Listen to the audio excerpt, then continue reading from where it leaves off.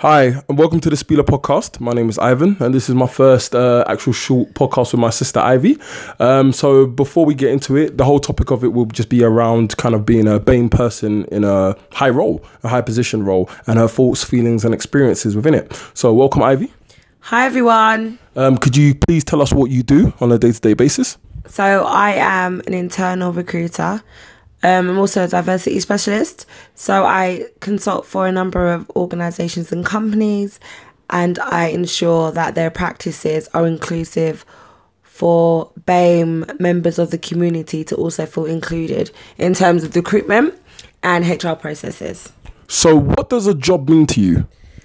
I'm quite a passionate person, so for me a job has never just been a job. I had to make sure that anything that I do aligns with my morals and my beliefs and what I stand for. So for me, I wouldn't say that I work a job, I work my passion. So anything that is for the advantage, or in the advantage should I say, of black people, I will do and I'll stand by it. So yeah. And as a BAME woman, what were your fears going into your field? Because I understand that it's quite a competitive field. It's kind of white male dominated. Am I correct? Yeah.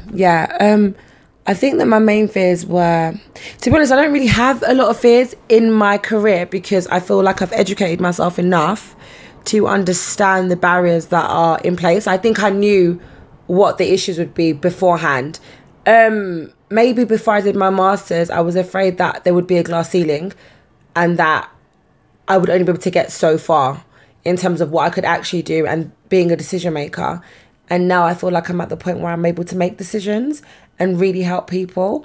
So the lack of education was a big fear in the beginning, but not anymore. So now faced with any issues or problems you may come across, how do you conquer them? Education.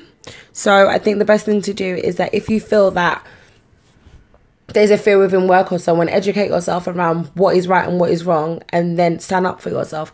I feel like your integrity is really important, and having dignity and pride in what you do is extremely important.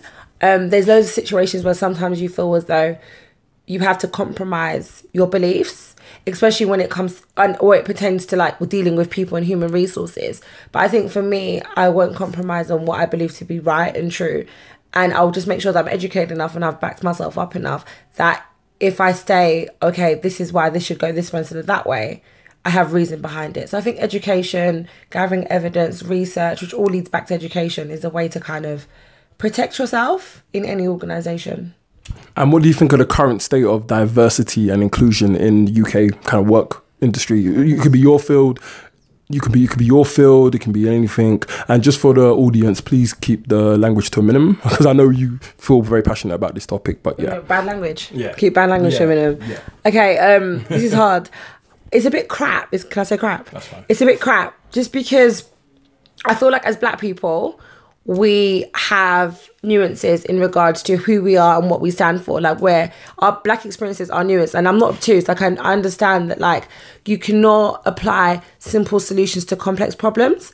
And one of the issues is, especially within diversity and inclusion, is that so many simple solutions are put forward from people that don't have our experiences, that aren't the culture, that don't represent us, are in these roles when they can't relate to us. And they come up with simple solutions for complex problems. And I think that's one of the major things that I take issue with, because it's like me going to China and talking to Chinese people when I have no understanding about, like, well, I do now, but I have obviously less understanding in regards to their culture. And I go there and I go into the workplace and I want to preach about how they can be more diverse if there's a Chinese organisation which isn't diverse enough, to try and increase the levels of diversity. I just think that it's important, it's imperative to have somebody that relates to the struggle within those roles. Yeah, thank you. And I guess, the last question for me is, what is your kind of vision for how you want to see things going forward? And what is a piece of advice that you could have given yourself maybe 5-10 years ago that you know now that you can go back and give yourself? The advice that I'd give myself is that I'm always worthy. I think sometimes, like, when you excel quite quickly in your career, you have this imposter syndrome where you feel like, should I be in this place? Am I good enough? And I think that I'm telling you now, if somebody employs you to do a role, they do it because they see something in you and they're willing to take that risk.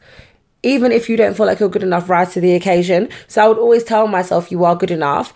And what was the other question? What is the vision you see for... Just for organisations to be as representative as the communities in which they serve. Most organisations, if they really, really want to gain a lot of money, which a lot of organisations do, and want to have high organisational performance, they obviously want to reach out to as many people as possible. And money has no colour. So at the end of the day, people are going to accept money from every hand. So they need to make sure that the organisation is representative of the community in which it chooses to serve, which is every single one of us, especially black people, because we hold the power. Yeah. And with that, thank you very much, Ivy, for our very first podcast. I hope you enjoyed that, as I definitely did. And thank you everybody for tuning in to the Spiela podcast. And next one coming soon. Speak to you guys again soon.